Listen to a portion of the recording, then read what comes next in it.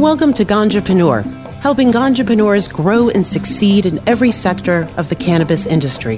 Ganjapreneur will introduce you to the cannabis pioneers who are paving the way for future generations. Learn about the shifting landscape of the market directly from the experts and get to know some of the leading minds in the industry as they tell their story of struggles and success. Now, CannabisRadio.com presents Ganjapreneur. Hi there, and welcome to the Ganjapreneur.com podcast. I am your host, Shango Los. The Ganjapreneur.com podcast gives us an opportunity to speak directly to entrepreneurs, cannabis growers, product developers, and cannabis medicine researchers, all focused on making the most of cannabis normalization. As your host, I do my best to bring you original cannabis industry ideas that will ignite your own entrepreneurial spark and give you actionable information to improve your business strategy and improve your health and the health of cannabis patients everywhere. Today, my guest is Joy Beckerman. Joy Beckerman is president of Hemp Ace International, an industrial hemp consulting and brokerage firm serving domestic and international clients. She is the industrial hemp advisor to the Northwest Farmers Union and sits on multiple advisory panels and boards. She owned the first hemp store in New York in the early 1990s and was appointed to serve as the secretary of the Vermont Hemp Council in 1996. Joy then also developed an extensive career as a compliance and complex civil litigation paralegal, working with some of Seattle's most distinguished attorneys. Joy then also developed an extensive career as a compliance and complex civil litigation paralegal, working with some of Seattle's most distinguished attorneys. Joy is the recipient of the National Hemp Industries Association's 2014 Hemp Activist of the Year Award and works extensively with policymakers. She is an internationally renowned public speaker and conducts continuing legal education seminars for attorneys on industrial hemp-related law and policy. Thanks for being on the show, Joy. Such an honor and a pleasure, Shango. So Joy, often episodes about hemp focus on the astounding array of products that can be made from hemp. And today's show is going to be a little different, focusing more on the business opportunities that exist within hemp today. That said, it would be important to understand the wide array of the industries that American hemp agriculture are going to impact. So let's start there. Would you give us a snapshot of the variety of industries that are going to be impacted when hemp comes online here in the U.S.? And my favorite story to tell, the full spectrum. So we start with the seed because that's where the least amount of infrastructure needs for us to take advantage of that market. We buy 90% of the seeds from Canada. So seed is for nutritional, cosmeceutical, and industrial purposes. And not just fuel, because there are other parts, and I'm sure we'll talk about them further on, about fuel from the actual cellulose, but also varnishes and protectants. But from there, we move on to paper, textiles, twine, yarn, cordage, building materials, biocomposites, and now, and this we didn't see coming 25 years ago, nanotechnology and supercapacitors. It is endless. So I've got to hit on the nanotech. In what way does hemp expand to nanotech? Thank you. Well, right now, what we have for the best R&D material and the greatest material that we could use on the market are carbon nanotubes, where we're talking about surface area in strength on a nano level, which is about, I think, to the 9 millionth exponential factor, something very, very small. For example, if you wave your hand in front of your face right now, a nanometer is about how much your fingernail grew as you waved your hand in front of your face. So what they have discovered is that hemp cellulose is the most valuable biocellulose on the planet, and it is second in surface area and strength only to carbon nanotubes. And in terms of supercapacitors, we are finding that it is superior to graphene. And they're even starting to make biomedical nanotechnology, sort of fake skins and everything. I mean, we are really making huge strides. And that was about in August of 2014 is when that research started to be released publicly. I'm really glad that you mentioned that. I really mostly think about the plastics, the fibers, the clothes, and the ropes, but the high tech impacts are going to be huge as well. Well, before we can achieve that bright future with hemp, we've got to make hemp a national industry, and that's dependent on the laws changing. So give us a roadmap. What is the legal status of hemp agriculture right now, and where are the hot spots of where it seems to be growing in our country?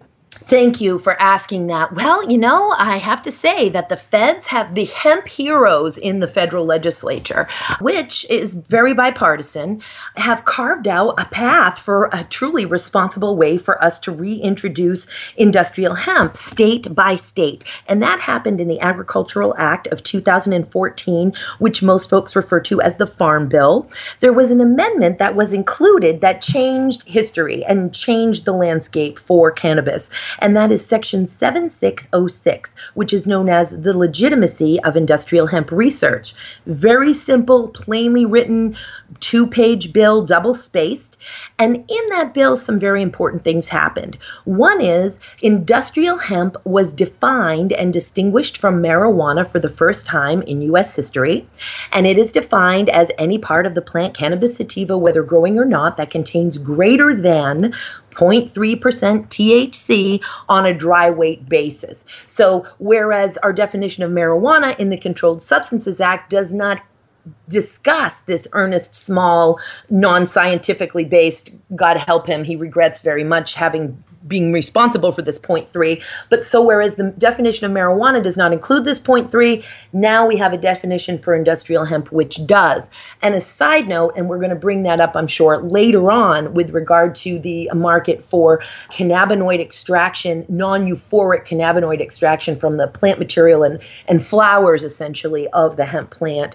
It does not have, in this definition of industrial hemp, a carve-out for the resins, which those of us who have, deeply studied the law and policy from the Marijuana Tax Act through the Controlled Substances Act with regard to that definition of marijuana, we know that even in that second sentence of the definition, which details the exception for the oilseed and fiber variety of cannabis, of course, industrial hemp, there's still an exclusion to the exception in that sentence, and that is for the resins of hemp. Whereas in this definition of industrial hemp in the Farm Bill, Section 7606, there is no carve-out. That becomes very significant as we begin to talk about what Kentucky and Colorado and Oregon are doing and the hemp truck that they are driving through this gray area, this hole. So are those going to be the states that we'd consider our hotspots right now, would be Kentucky and Colorado? They are on the vanguard of all of this? Yes, and with Oregon close behind. So what I also want to say is that Section 7606 was very clear. You are only states that, quote, permit the cultivation of hemp. That doesn't say legalize. That says that permit the cultivation of hemp through the state legislative process will be allowed to take advantage of this. On top of it, once the state legislature permits the growth of it, they generally, in these bills, also say that their state departments of agriculture will now form rules, because in Section 7606, only state departments of agriculture and institutions of higher education are allowed to do these agricultural pilot programs. Now, that is another term that's defined in there, quote, agricultural pilot program, unquote. And in that, we are allowed to study the cultivation, the growth, and the marketing of industrial hemp. Now, that word marketing included in this research amendment is huge, because we are considering that also a big hole to drive a hemp truck through, and we're calling that commerce. We're saying that's a green light. And guess what? The feds are also saying that that's a green light. There are a couple of really important other pieces of federal legislation for me to discuss, but I sense you might have a question before I move on to those.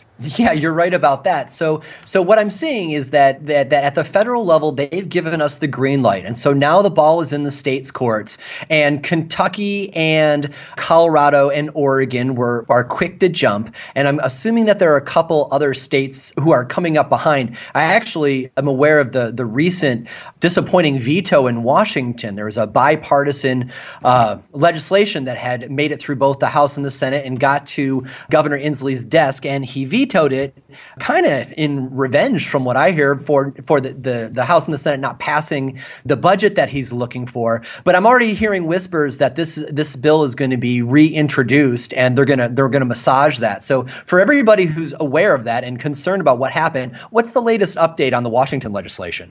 Well, what's happening in Washington is very interesting because we'll be the 28th state to permit the cultivation of hemp once we get that bill passed, and I'll touch upon that in a second. But to answer your first question, we have 27 technically states that have legalized hemp, only 8 that have ever put seeds in the ground because of this oversimplification of what hemp cultivation is. And so bills and policy are not written that will actually allow seeds to go in the ground. Having said that, for sure, Kentucky, Oregon, and Colorado are in the forefront. Washington, we've been at it now for 3 years working on these hemp bills. This year, the WSDA and I decided basically we were going to get together, get a united front, and double team the legislators because we've had competing bills each year, both in party and House, and that has in itself been a problem within the legislature. So this year, with some of the new laws that have passed, particularly Section 763 of the Consolidated Appropriations Act, which we'll talk about in a little bit, we knew for Washington that we were going to make our bill in compliant with Section 7606 because now we have a lot of additional protections. So having said that, we will, right now, the governor, as you say, has indeed punished the legislature for not doing the one thing that the governor believes the legislature should have done this year. So he punished them by taking 37 of the bills that they basically worked hardest to agree on the most, and 27 of them he vetoed, which we do believe is the largest batch that was ever vetoed in the Washington state legislature. 10 he didn't because they had to do with health and safety. Lucky for us, it is the Senate Majority Leader who needs to reopen that vote. And it is the Senate Majority Leader, Senate Mark Schessler, who is a co-sponsor of the Senate bill for industrial hemp. So we believe that he's going to reintroduce that. That's certainly really convenient, right? Because so often when something gets vetoed, you have to go back to square one and try to convince someone to reintroduce it. But the fact that it's actually the sponsor really makes your job that much easier. You know, we need to take a short break for a moment, Joy. We'll be right back. You are listening to the Ganjapreneur.com podcast. After a short message from the sponsors who made this show possible, Ganjapreneur will return. The next generation of vaporizers has arrived. Vuber vaporizers are blazing the way with unparalleled technology for oil, concentrate, or dry flower pens. Providing unsurpassed customer service and expert craftsmanship, Vuber vaporizers use cutting-edge technology, providing a power-packed, smoother vapor with a lifetime guarantee. Experience vaporizing the way it was meant to be, the Vuber way.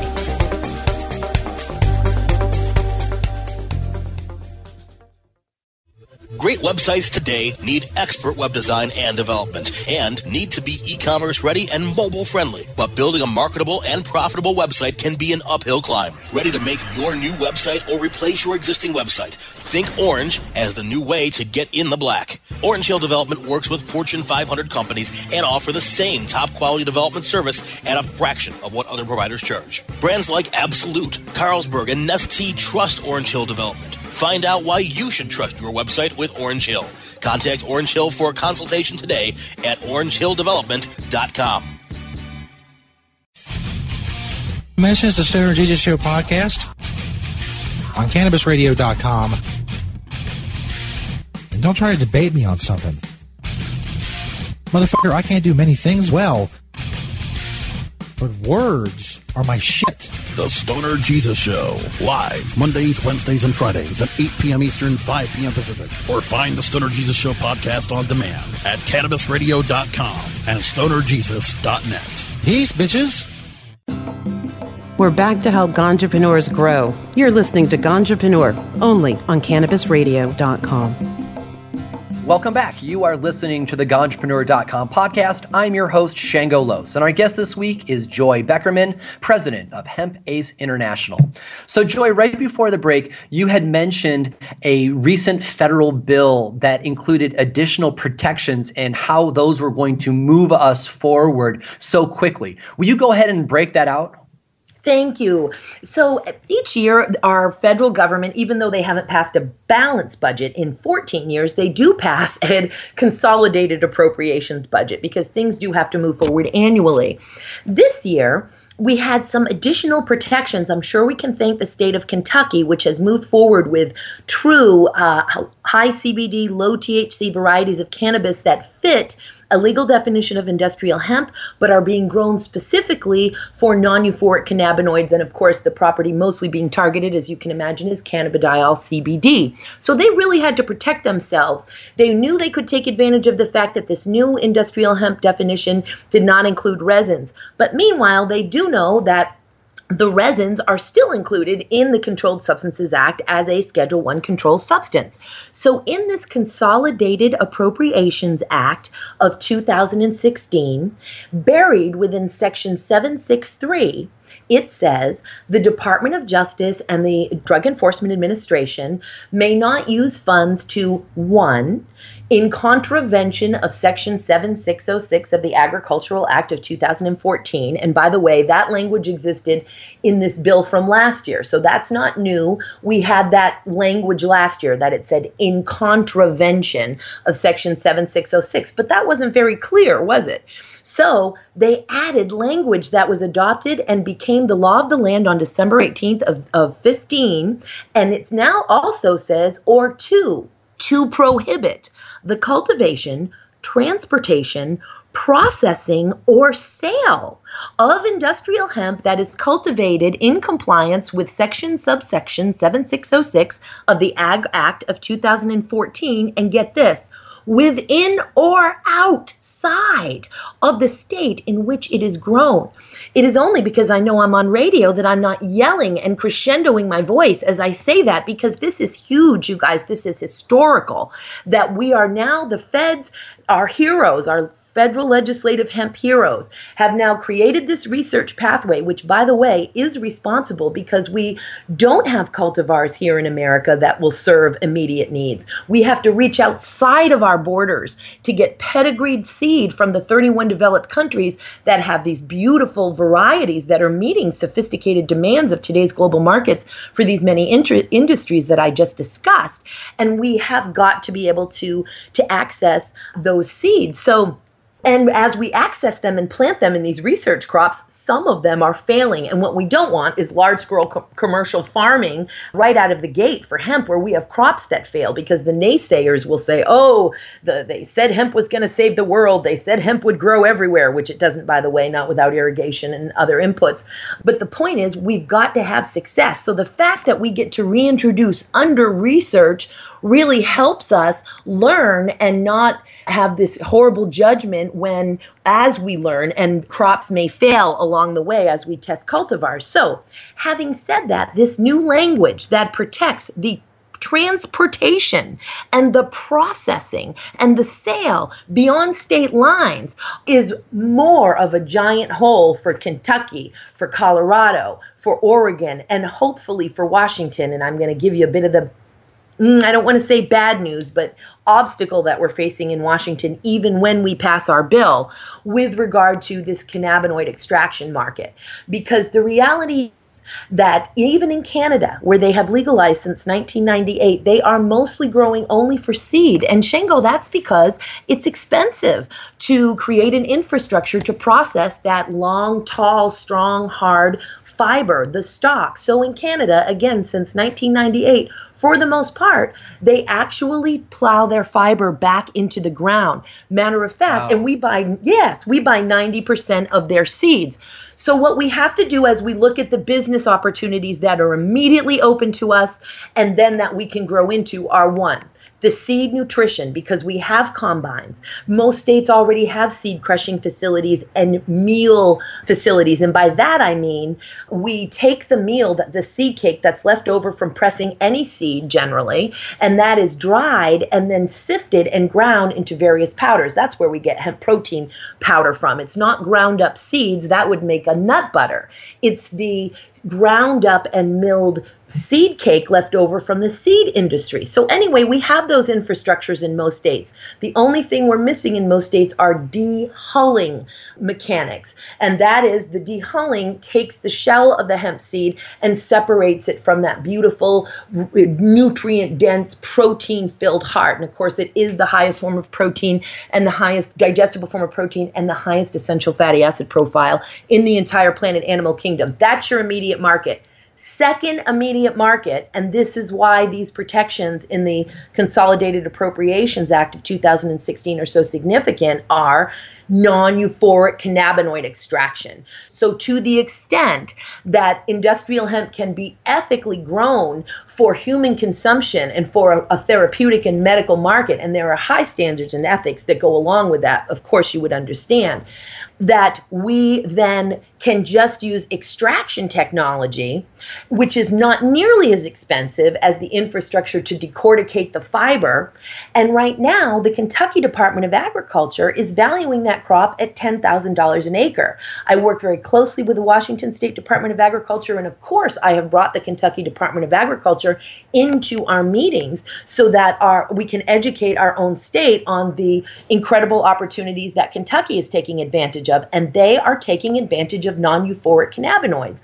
And when they say $10,000 an acre, I'm saying even if they're wrong by 10 times, let's go $1,000 an acre. It's $80 an acre for hay, and about that's still an incredible return. It's huge, and it would generate the revenue that we need to build the infrastructure for these decorticating facilities and processing facilities for the stock, which is where we're going to be getting our paper, textiles, twine, yarn, building materials, our biocomposites, nanotechnology, and supercapacitors. Brother, that is all going to come from the stock, but we have to build the infrastructure. And I do want to say, because this is very important to the entrepreneurs out there, that it isn't just the old school decorticating facilities which separate the bast fiber, which is the bark or the long fibrous outside of the stem, from that inner woody core, which we call the shiv or the hurd. So a basic decorticating facility is going to separate the bast from the hurd,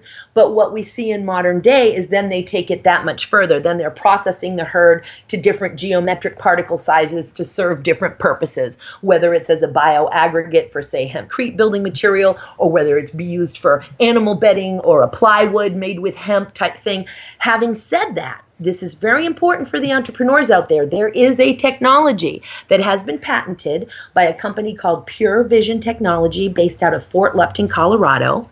This is Dr. Winger and the Lerberger brothers, Ed Lerberger. They have a patented technology that's fractionalization, and it separates the stalk into cellulose, lignans, and sugars.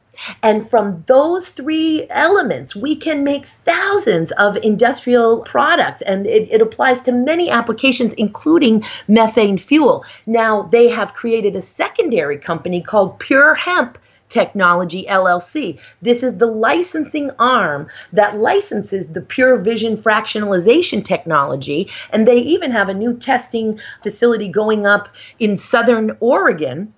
And I'll wrap this up for you, but to tell you that what we ultimately need to see around this great country are processing facilities within 50 miles of every biomass feedstock, whether they're the fractionalization, decortication, or dehulling and seed pressing and seed cake milling. But those are the main mechanics that we want to see. And then, of course, we need to go into textiles, which China is way ahead of us.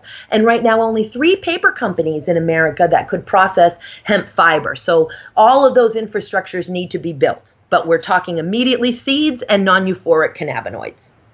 Well, that's a pretty great picture and a timeline that we've built there. You know, first we've got the feds giving the green light, then we've got the rules being made at the state level, then we're moving into seed nutrition and non-euphoric CBD, which is going to cause the capital to exist in the industry to start building these decorticators 50 miles from where the farms are. There's a lot of opportunity for money to be made and for this to all happen very swiftly, it sounds like. We need to take another short break. We'll be right back. You are listening to the Ganjapreneur.com podcast. After a short message from the sponsors who made this show possible, Ganjapreneur will return. Ganjapreneur.com, your guide to the cannabis business world. Ganjapreneur.com is a comprehensive resource for cannabis professionals and entrepreneurs. Download the Ganjapreneur app on your smartphone or tablet to catch up on cannabis industry news, scroll through our daily job listings, and learn about successful cannabis companies, executives, and investors. Ganjapreneur.com, helping Ganjapreneurs grow. Hi, I'm Montel Williams. Most of you know me as a talk show host, but I'm also an author, actor, single father of 4, avid snowboarder, and I'm also a medical marijuana patient. Living with multiple sclerosis, I'm in pain every day. Medical marijuana is my last resort, and it helps me when all other drugs have failed. If you'd like more information about medical marijuana, you can contact the Marijuana Policy Project at mpp.org or call 1-877-JOIN-MPP. Educator, author, and advocate Dr. Mitch Earlywine is here to tackle the burning issues. And I'm here to clear up the myths about cannabis and burn them away with science. CannabisRadio.com presents a no-holds-barred platform that seeks to redefine and revolutionize the entire scope of the cannabis culture while opening the door for more to join the cannabis crusade. Dr. Kevin Hill. You can't ignore the fact that, like alcohol, most people who use don't have a problem. So I think that you need to think about policy in that way while educating people properly about marijuana. I think that's the way to go. Burning Issues, only on CannabisRadio.com. We're back to help ganjapreneurs grow. You're listening to Ganjapreneur, only on CannabisRadio.com. Welcome back. You are listening to the Ganjapreneur.com podcast. I am your host, Shango Los, and our guest this week is Joy Beckerman, president of Hemp Ace International. So far on the show, we have had a whirlwind timeline of what's going on in hemp right now, from the federal government giving the green light, the states making its rules, and now all of the capitalists getting to their particular roles to make this all happen and raise the money to be able to start building these decorticators. At the same time, the medical cannabis and recreational cannabis industry is also on the rise in our country. And you know, Joy, one of the things that I hear most is a spastic concern of people that industrial hemp is going to come online outdoors and cross-pollinate into the recreational and medical cannabis outdoor crops. And you know, we're big fans on this show of outdoor growing of marijuana because of the decreased carbon footprint from indoors. But everybody's got an opinion about whether or not there's going to be cross-pollination or not. I figure you have probably got some fact. So boil it down for us. Are we going to see an issue with industrial hemp cross-pollinating into recreational cannabis? Thank you for asking this really important question, which I can only preface by saying it is a shared concern. You must know, of course, that we will easily convert our industrial hemp farmers into interstate and international drug farmers if, God forbid, their hemp should creep up over 0.3% THC. So it is just as much of a concern of marijuana cross-pollinating with the industrial hemp as it is in the reverse. So I just always want to preface by saying that. So the reality is that it is distance only that I see the state of Washington using in terms of a barrier between cross-pollination, because ultimately we know that bees travel about 3 miles from their hive. And even though it's true, and this is where the hysteria comes from, well, there are 2 pieces actually. It's true that there have been studies out there that say, oh my goodness, pollen can travel 2,000 miles, from one continent to another, and we have proof of that. Well, it's a small planet, this little blue marble that we all share together, so that's not how we deal with agriculture. It's actually a fairly common concern with very common solutions. So, and those solutions would be A, distance, B, not planting at the same time as many field corn and sweet corn folks do. As a matter of fact, there's a licensed hemp farmer in Oregon who is also a corn farmer, and he has a neighbor who plants corn, and his neighbor plants GMO corn, and he plants non-GMO corn, so they don't plant at the same time. Having said that, for industrial hemp, AOSCA, which is the Association of Official Seed Certifying Agencies, for the first time, this is the seed certifying agency that most developed countries subscribe to. China does not, which is why we don't normally get human consumption items from China. They have developed, as Canada has, a way to keep even cultivars, because there are hundreds of cultivars and varieties of industrial hemp, from cross-pollinating by distance. So, and with just different types of industrial hemp, it can go from 1 foot to 3 miles to avoid cross-pollination. So if I'm a betting woman, I would say that the WSDA is simply going to use a distance of a maximum of 3 miles, keeping in mind that it does just so happen that our own seed certification gentleman from our WSDA is also just so happens to sit on that international subcommittee for AOSCA, so has been particularly sophisticated in learning about industrial hemp from the last couple of years due to his position on that international subcommittee, and that has been very beneficial to us. Now, do we want to absolutely respect our outdoor growers? I want you to know I am a first line of defense in our own state legislature in Washington. And I want you to know, by the way, just a side note, that in Washington, in our current bill, once it is passed, we're not going to be allowed to collect plant material for non-cannabinoid extraction. And I realize I digress a little bit, but before the show ends, I do want everyone to know that that has been written out of our bill. We're only going to be allowed to use seeds and not plant material. So we will not be taking advantage of that great financial opportunity. And there are reasons for that perhaps I'll go into in another show. And it has to do with testing standards, WSDA's testing standards versus our Liquor and Cannabis Board, and the WSDA standards are much higher. In any event, moving back to cross-pollination, so I'm a first line of defense because there are legislators that are in these agricultural parts of our state that are so pro-hemp that they want to pass a law to make all of the marijuana go indoors. And I sit there and say, oh, you know not what you say, please. That would be an environmental catastrophe. Number one, we cannot have all of our marijuana go indoors, and we need to continue to increase the canopy, I think, of our legal marijuana market. So while I am definitely a proponent of using distance, I also recognize that there are parts of our state where there are a particular amount of sun-grown marijuana. And it is potential that in those parts of our states, perhaps we should make those regional and put barriers around those and say, you know what, we're not going to allow hemp farming in these particular regions. An interesting thing in Oregon, the Oregon Hemp Industries Association has put a voluntary moratorium.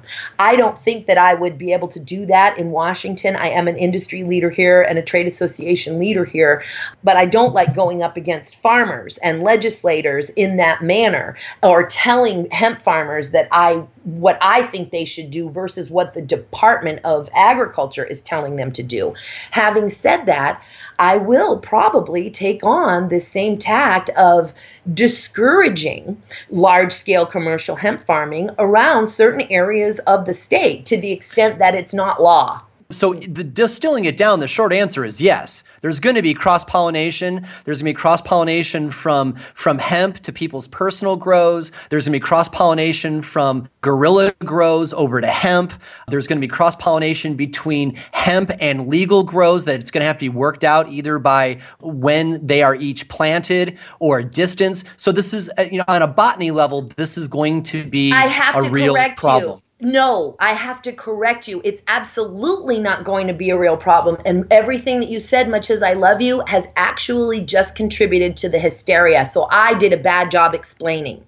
So as much as we want in under 20 seconds, do you think you can clean that up? Yes. And we're going to start out with those distances so that we can collect hard data to disprove the hysteria that exists. Pollen from industrial hemp is large. It would take tremendous climatic and wind factors in order for it to travel any significant distance at all.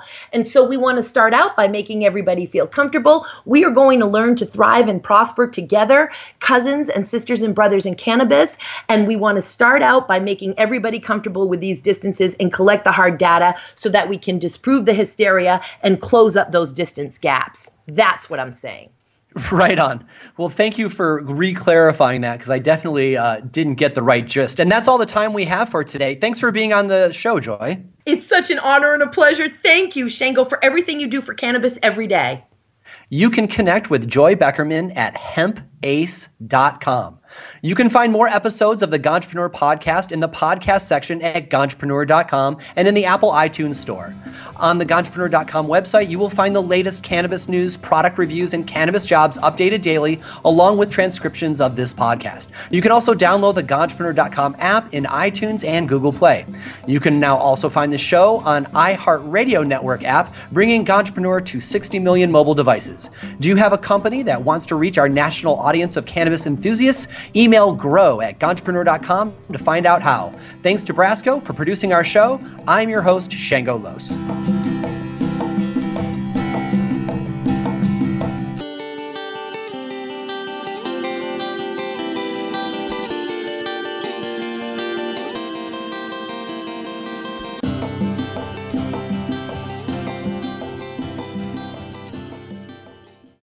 The opinions expressed on this CannabisRadio.com program are those of the guests and hosts and do not necessarily reflect those of the staff and management of CannabisRadio.com. Any rebroadcast or redistribution without proper consent of CannabisRadio.com is prohibited.